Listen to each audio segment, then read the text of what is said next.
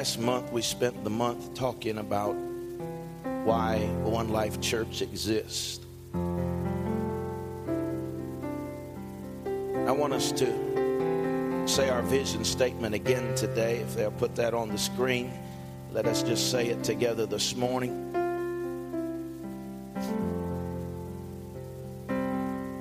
Have that for you.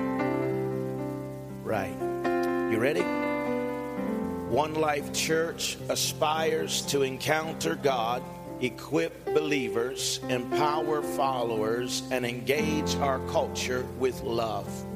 Let's say it one more time. One Life Church aspires to encounter God, equip believers, empower followers, and engage our culture with love. Amen.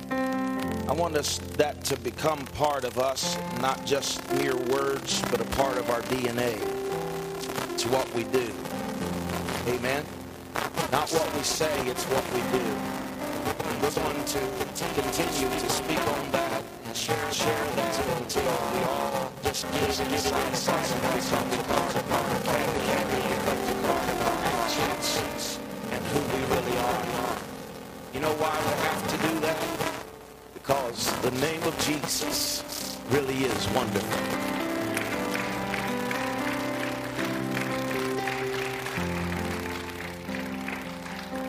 There's a hurting and dying world that needs to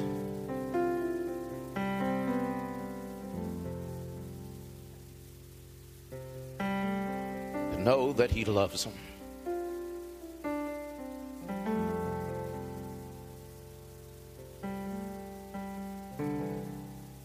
I want to talk to you today about uncommon love.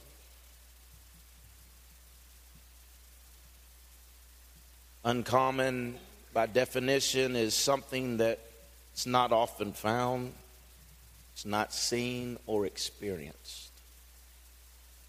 It's not ordinary. Remarkable, it's exceptional. And when we do outreach, many times people, when we give away coats, we give away food, we reach out to our community, people can't believe that we do it for free. Even when we do a free movie out front here and we invite the community, people insisted on bringing something because they, I don't know, I'm not going to assume what they think because I don't even know what I think sometimes. But the other week we did an outreach in Gandyville, and Gandyville, by the way, they've had 2 people saved the last 2 weeks. Amen, there and doing well, and we thank God for the progress that's taking place there. Amen. Other people, new people are coming in, and we thank God for that. So just a quick update. But we did an outreach up there and gave away free hot dogs and drinks and that.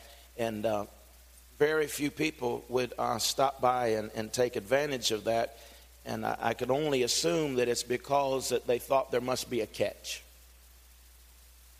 Because the world's view of the church is, what do they want from us? Because the world's view is that the church is always wanting something from me.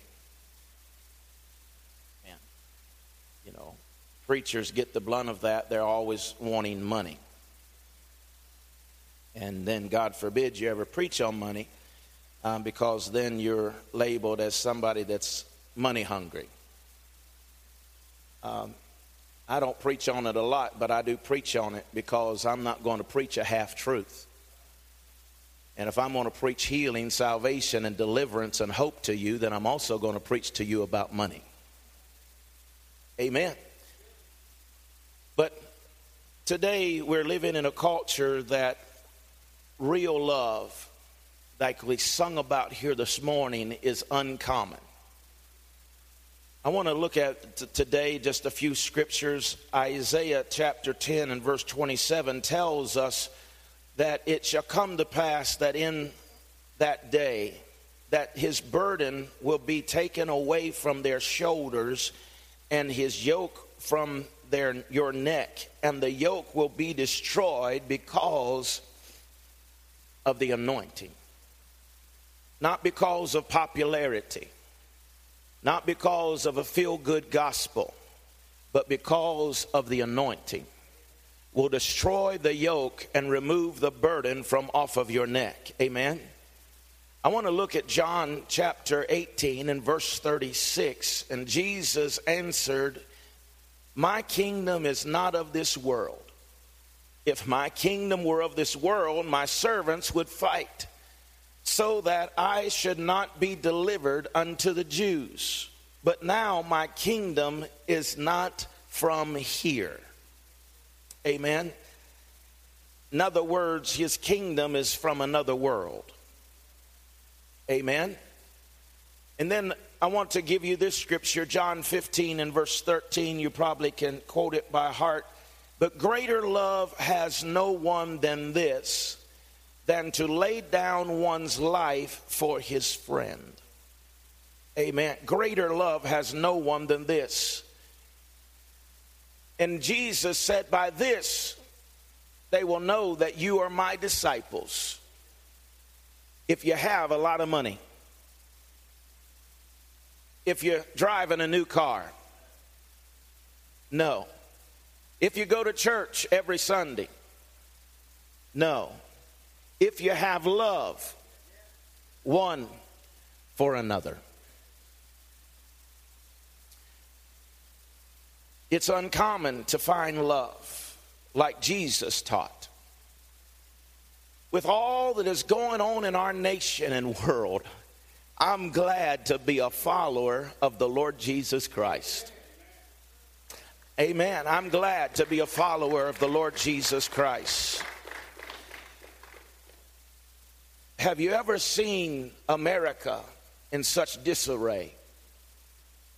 Have you ever seen what is going on in our nation as it is? I can only say from my lifetime, I have never seen America in the state that it is in today, where that there are shooting of authority almost weekly, and it seems that it's almost okay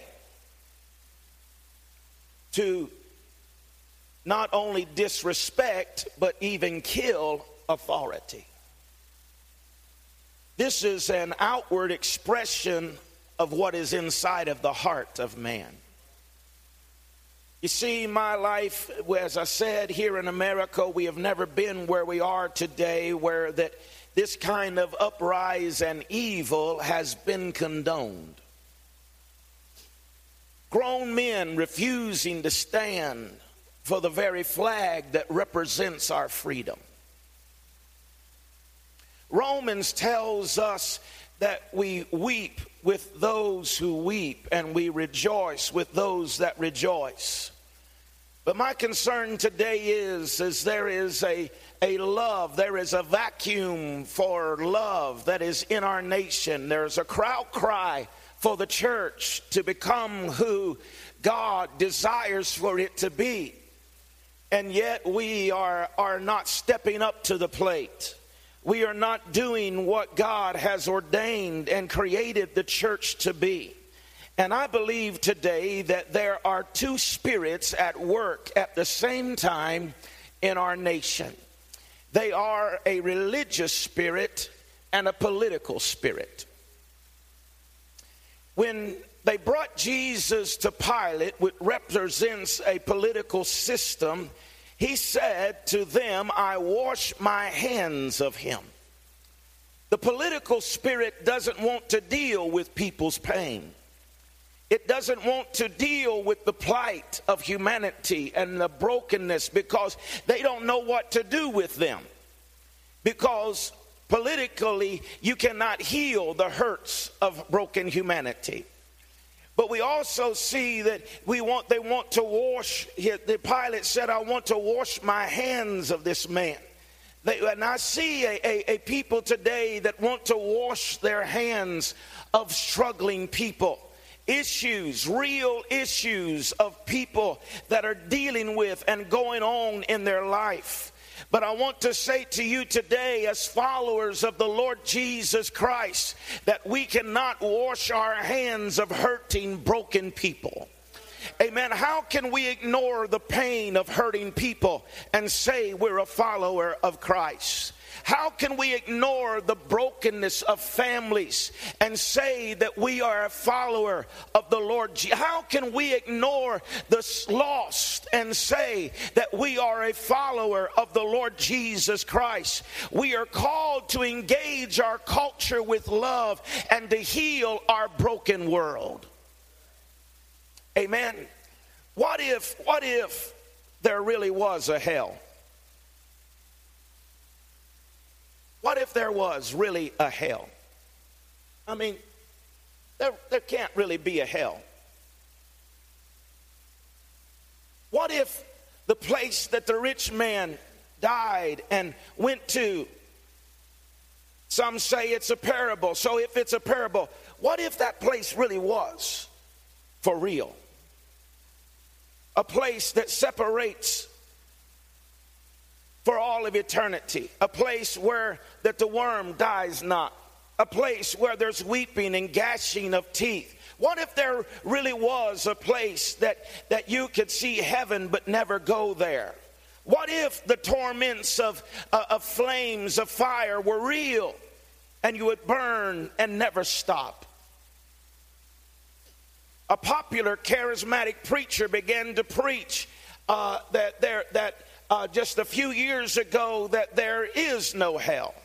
He came about with this revelation that everyone finds their way somehow to heaven. That the Christian, the Buddhist, the Muslim, the Hindu, we all get there. We're just riding on different paths. You see, I never read the book, but a few years ago, there was another pastor by the name of Bell that began to give this revelation as well in his book. I never read it, but was told about it and seen the description of it that says in his words that there is no hell. And so we all just get to heaven somehow. If we believe there really was a hell, then how can we ignore broken humanity? If there really is a hell, then how can we wash our hands of the lost? How can we work with and live beside and even go to school with people that are not followers of the Lord Jesus Christ and never tell them about Jesus? Oh, we get all caught up and we get all fussing and carrying on because of some popular preacher that announces that there is no hell or writes about a book. But most of the church don't believe there's a hell either. Because if we did, we would never let an opportunity go by that we didn't tell somebody about the good news. That there is a hell, but you don't have to go there. That you can live life and life more abundantly. How can we never invite them to encounter God in our worship service if we believe there is a hell? When was the last time you invited someone to come to church and encounter God with you?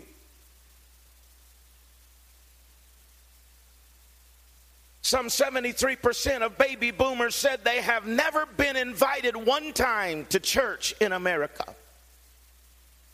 While 86% of those people said that if someone, their friend or their family member, would invite them to go with them, they would go to church with them. That tells me we really don't believe there is a hell. You see, it's wonderful to have crusades. I love preaching crusades. I love preaching to the masses. I love going and being able to preach to thousands of people at one time. And thank God for that.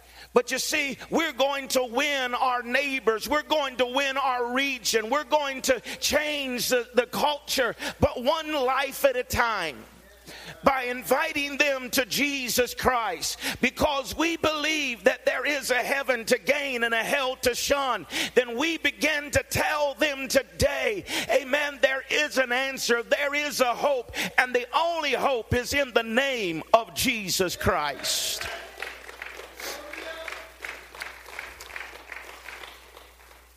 It isn't hard to invite someone to come to church. We just don't want to look like the oddball. It's quiet today. But it'll get better. We don't want to be the weirdo. What if they say no? What if they say yes? Amen. What if your invitation is the one that changes not only a life but a whole family? What if your invitation reaches out and touches that one person, amen, and that one person becomes the next person that is able to reach the masses for Christ? You see, we engage in our culture starts with us doing life with purpose. And the purpose that we have is to share the good news that we have the answer for a hurting and a broken world. Because the answer is not coming from a political system. Amen. We are not going to have a messianic politician. The Messiah has already come. And he's not coming through politics. He's coming, praise God, on a white horse. Glory to God. He's already come in the form of a baby. He came as Emmanuel, God with us. And so we need to quit looking, amen, for a Messiah to rise in politics. And we need to put our hope and our trust in the Lord Jesus Christ, the King of Kings and the Lord of Lords. Amen. You see, I believe today that the political spirit doesn't care which side you're on. It just wants to make sure you stay divided. You get that on the way home. Amen. I don't watch a whole lot of television, but I turned on the other day and I said to somebody, it's quite confusing to me because you can turn on one channel and Hillary's about to be the president. You can turn on another channel and Trump's about to be the president, and nobody knows. And then we got people prophesying, thus saith the Lord, this is going to be the next president. I don't know who's going to be president, but I know who I'm praying for, but I don't know who's going to be president. But this is one thing I'm sure of. I'm sure of who was the king yesterday, who's the king today, and who's going to be the king tomorrow. Amen. He is the King of Kings and the Lord of Lords, and we put our hope and our trust in him. Amen. If you believe it, give him some praise here this morning. Amen. Our problem is we can't deal with these unconventional problems in conventional ways. The church must arise with a supernatural power, amen, that it only comes from another world, and engage our culture with the love of Christ. Amen. That's the only way that we're going to deal with the issues that we're facing today. Our nation is broken. Our nation is divided. Amen. I can only speak for my lifetime, but there's never been in my lifetime a more divided racial nation than what we have here on our hands today. And we can thank politics for that. That has brought division and separation between humanity. But the devil is a liar. The blood, praise God, the blood. The Bible said there is only one blood. It doesn't matter what color the skin is. There's only one blood of one nation, and that is through and by the blood of Jesus Christ that we can be redeemed. And we're trying to fix fix our nation's problems on a political system, but our problem is not a political problem. Our problem is a sin problem. It is a spiritual problem, and it can only be dealt with when the church arises up with a spiritual authority and has a spiritual answer and says the word of the Lord is true and every man is a liar. Amen. So we're dealing with a spirit of politics. It's not only in government. There's politics everywhere. There's politics at work. There's politics at church. There's politics in homes. You don't believe it? First 5 years, people are they're even couples are politicking for position. Who's going to be the treasurer? Who's going to be the president? Who's going to run the house? Maybe that's a little too close to home. I didn't even get an amen right there. But politics is everywhere. It's a spirit that is raging against our nation. And it is not going to cure our nation because our nation's issues are not political problems. It's spiritual problems. But then we turn to the spiritual side and we have a religious spirit.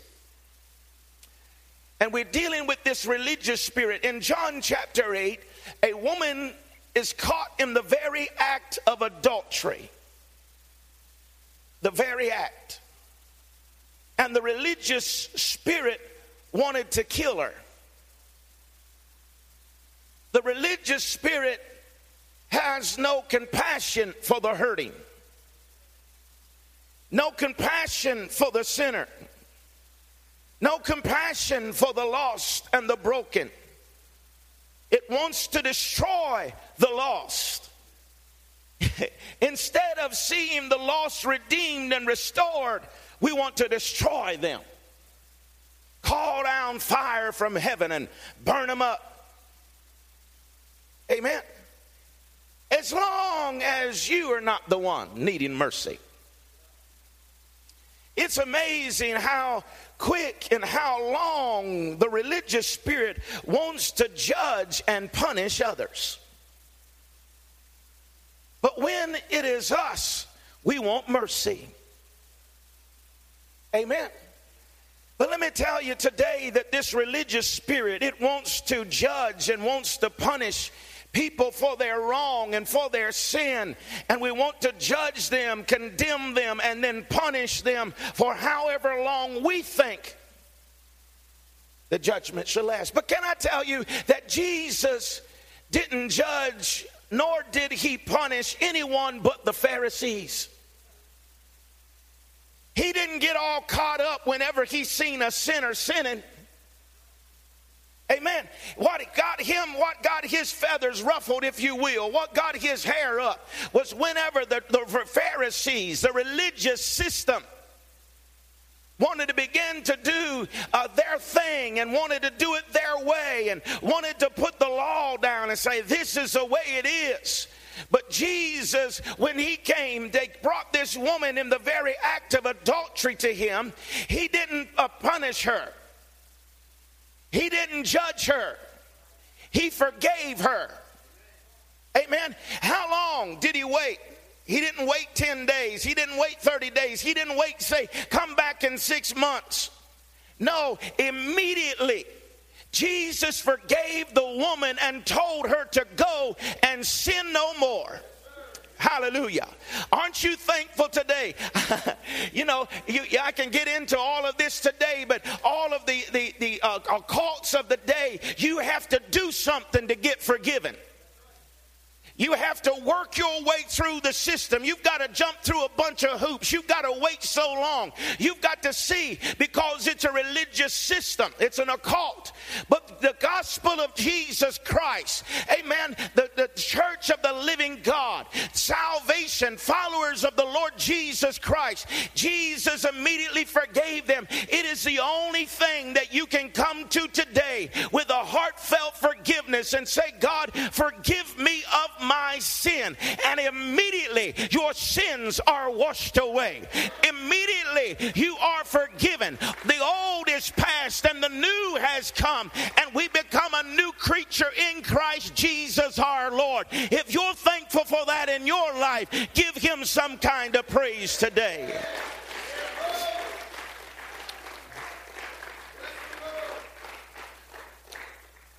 The political system thrives on position.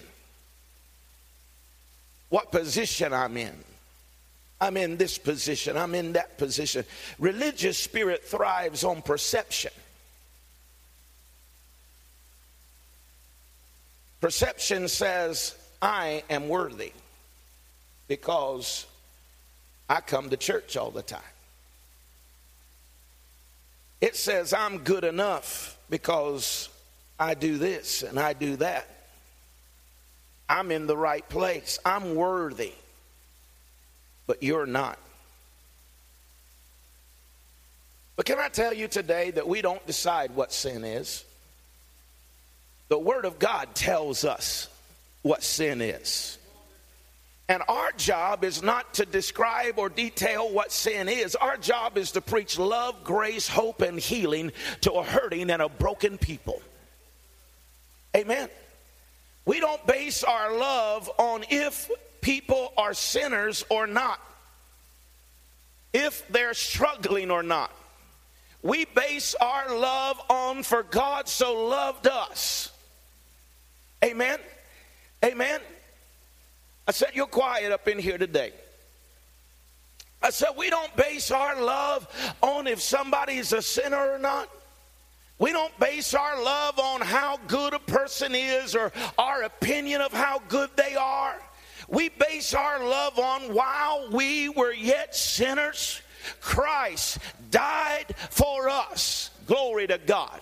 I said, while we were yet sinners, he didn't know if anyone would come to him or not. I've heard it preached that if just one would come to him, that he would die on a cross. I'm here today to tell you, if nobody ever accepted him, he would have still hung on that cross. Why? Because he wanted to give us an opportunity that while we were yet in our sin, while we were still acting crazy, while we were still going with the flow of the world, Jesus hung between heaven and earth. He died for us over 2,000 years ago. So right here standing, amen, in the 1st of October 2016, whosoever would call upon the name of the Lord shall be saved. Glory to God.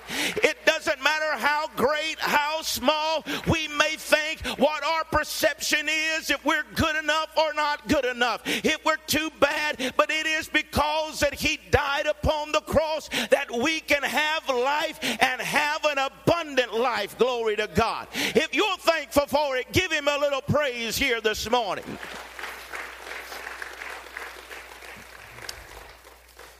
See, we're trying to deal with spiritual problems in a political and a religious way. But we're trying to deal with these spiritual problems in a social and a political means. But it will never fix us. It will never change us. The church must arise with a spiritual answer to a spiritual problem. And we have to engage our culture with the love of Jesus Christ. Amen. I said we have to. And we can wait around and we can say, well, let's wait until revival comes. Let's wait until this event happens. Or thank God for revival. Thank God for events. But what are you doing on Monday? Don't miss the opportunity on Tuesday to encounter the culture that you're in. Because you see, I still believe cities can be won. I still believe a nation can turn its heart back toward God. Hallelujah. But it's not going to happen by us just waiting around for a social program or a political program. Oh no, with the heart of the matter is sin issue. And until the people of God rise up in power and in authority, we're ashamed of the gospel of Jesus Christ. We don't believe that there's a hell. If we did, we would rise up every morning and never miss an opportunity to tell somebody. The answer is Jesus Christ. You can be that life. You can be that witness in the workplace, in Walmart. Amen. Wherever you are, whatever you're doing, you don't have to go and get into some kind of religious gathering to be the light. You can do it on the basketball court. You can do it on the football field. You can give glory and honor to the name of Jesus in such a way that men will see your good works and glorify the Father in heaven. Amen. So my question today is, what are you doing to engage your culture? What are you doing to see that your world is changed? If you don't have a national platform, then you won't be required to reach the nation. If you don't have a regional platform, you won't be required to reach the region. But you are required to engage your known world, your sphere of influence, the people that are around you. Have you ever told them there is hope for your marriage? Have you ever told them there is an answer to the craziness that is going on in your family? Your children acting crazy. I can tell you, it's not about a social thing. It's not about getting better. It's about getting to know the Lord Jesus Christ. And he can change your family. He can impact your children. Because if God can get one person in the family, I said if God can just get one person in a family, then he can get the whole family saved. If God can get one person delivered in the family, then the whole family will have to quit making excuses for their bondage and their addictions. Amen. Because if God can set you free, then they have no reason to say that this is it. And, you know, my families have this problem all their life. And, you know, granddaddy was addicted. And daddy, you know, his problems. No, the excuses have to go away. When God sets one of the captive free, one person in the family says that I'm not going to be bound by this thing any longer. I'm going to let the Lord of glory set me free. And whenever we're free indeed. And then all of the family's excuses for generations have to go away, and they have to answer to the real fact of the matter is, do you want to be free? Jesus asked the man at the pool that day a crazy question. He sat there for 38 years, and Jesus comes along and asks him, do you want to be healed? Amen. You see, whenever we come to see this love of God that shines abroad in our hearts, and we begin to accept that love and that grace and that mercy, then we put away all the excuses for everybody else, and then they have to decide for real, do you want to be set free? Do you want to be made whole? Do you want to be delivered? Do you want to live in joy, or do you want to be chaotic the rest of your days? Come on. Amen. Because it's not normal to be throwing pots and pans. And it's not normal, amen, to go around and fussing and cussing and carrying on and fighting and beating each other down and having discord among the family. That devil is a liar. Amen. God has come that we can have an abundant life, a joyful life, a free life. And it comes through the love of Jesus Christ and knowing him and being a follower of his. Amen. We've got to engage our culture, because if we don't engage our culture, then there will be no one to go to the hurting and the broken. Politics has already washed their hands of them. Amen. Just like Herod washed his hands of Jesus, the political system has washed their hands of hurting, broken humanity. They took it away from the church, and now they want to put it back on the church because they don't have the answer. You can't make into law something that's going to change people's lives. Amen. If the law would have worked, Jesus would have never had to come. But it's the love and the grace of God that is shed abroad through Jesus Christ that comes into our heart and our life. And we can't make enough laws to make people live right. We can't make enough laws to make people quit shooting one another. We can't make enough laws for our nation to get better. We need the sin problem to be dealt with in our nation. And who's going to deal with it if the church doesn't rise up and engage our culture?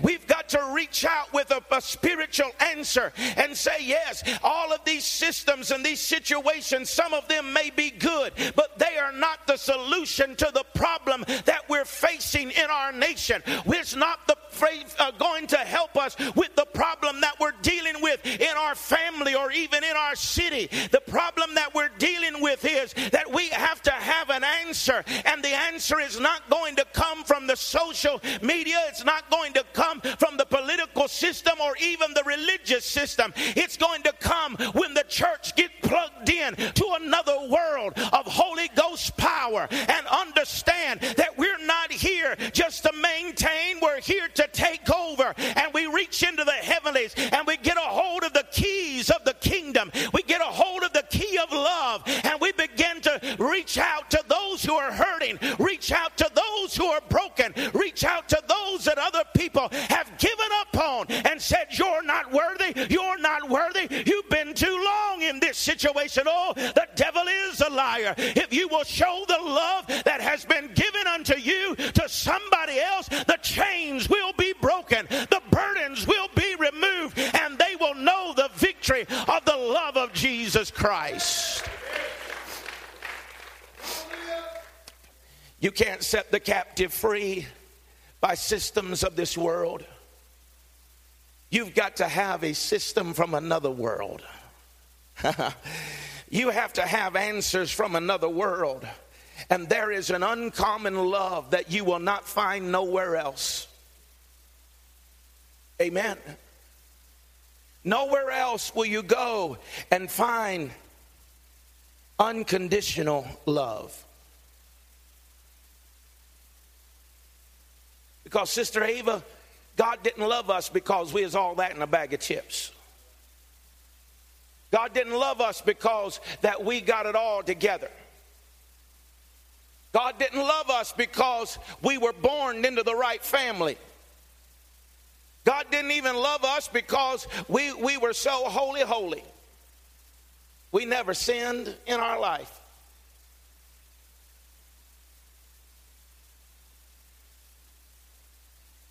Y'all are tight, but it's right.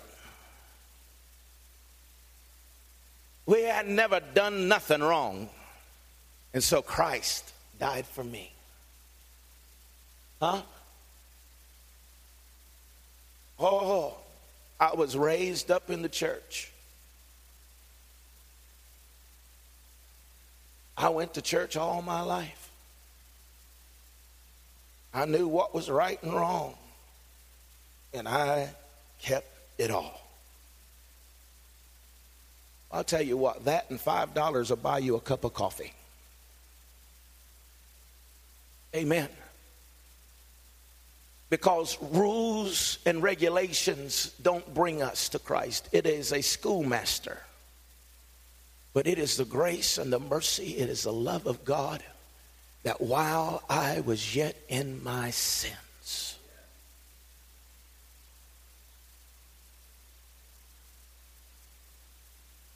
didn't do it because I merited it. Didn't do it because I had done this, that, and that. But if while I was yet a sinner, he died that I could have life and have it more abundantly. And I don't know about you, but I'm so thankful for it. I don't know about you, but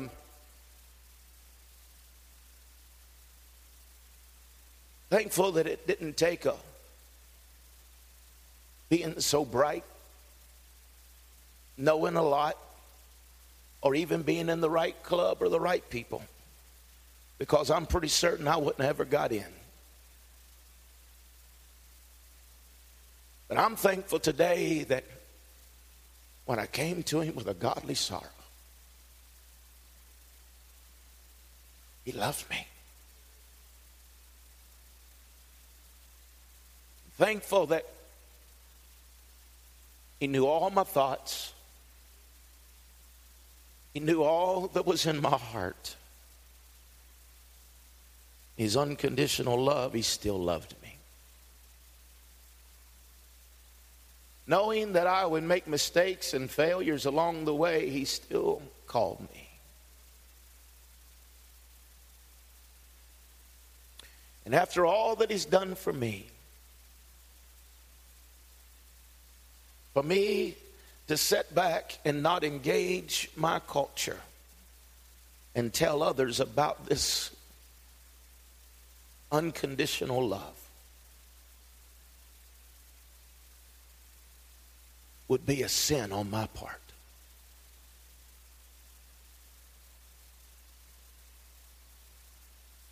One of the church growth men that is well known in our nation said there's one word that separates a living church from a dying church, a growing church from a disgrowing church or falling off. That one word is invite.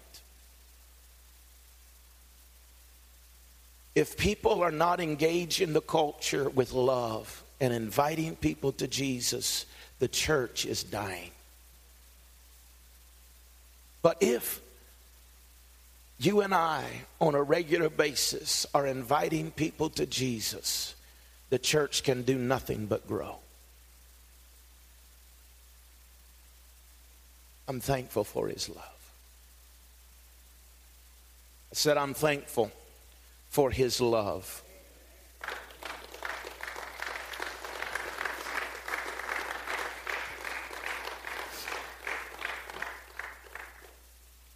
Love that didn't say,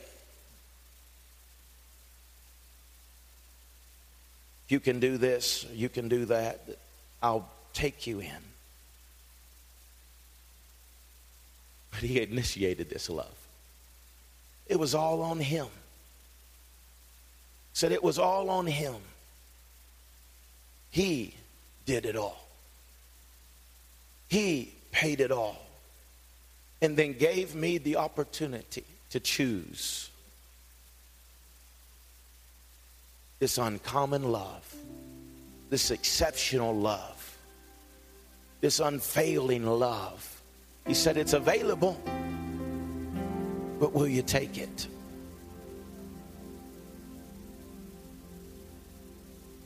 As a young preacher boy, I would get very upset and disturbed whenever I would preach what I felt with all of my heart that God had given me to preach, and then see nothing happen, see no lives changed.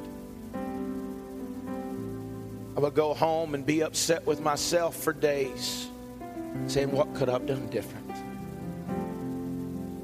How could I have shared it in another way? People would have responded. And the Lord freed me one night in prayer after one of those agonizing nights. And he said, it's your responsibility to share my love. And only they can decide how they'll respond to my love.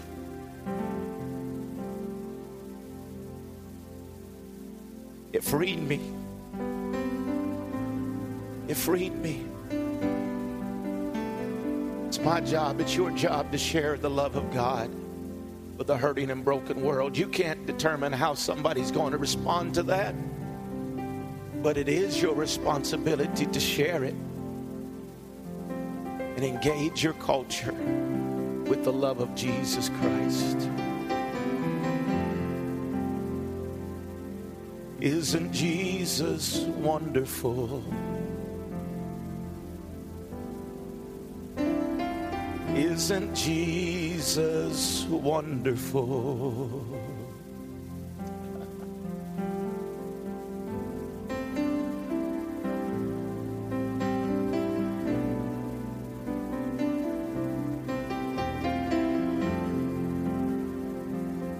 Isn't the name of Jesus wonderful?